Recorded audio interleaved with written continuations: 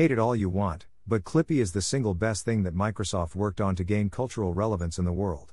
It is the OG of smart assistants. It was the precursor to Alexa, Google, Siri and, yes, Cortana. I never understood why it got all the hate. I loved it. In part because I would change Clippy to the wizard.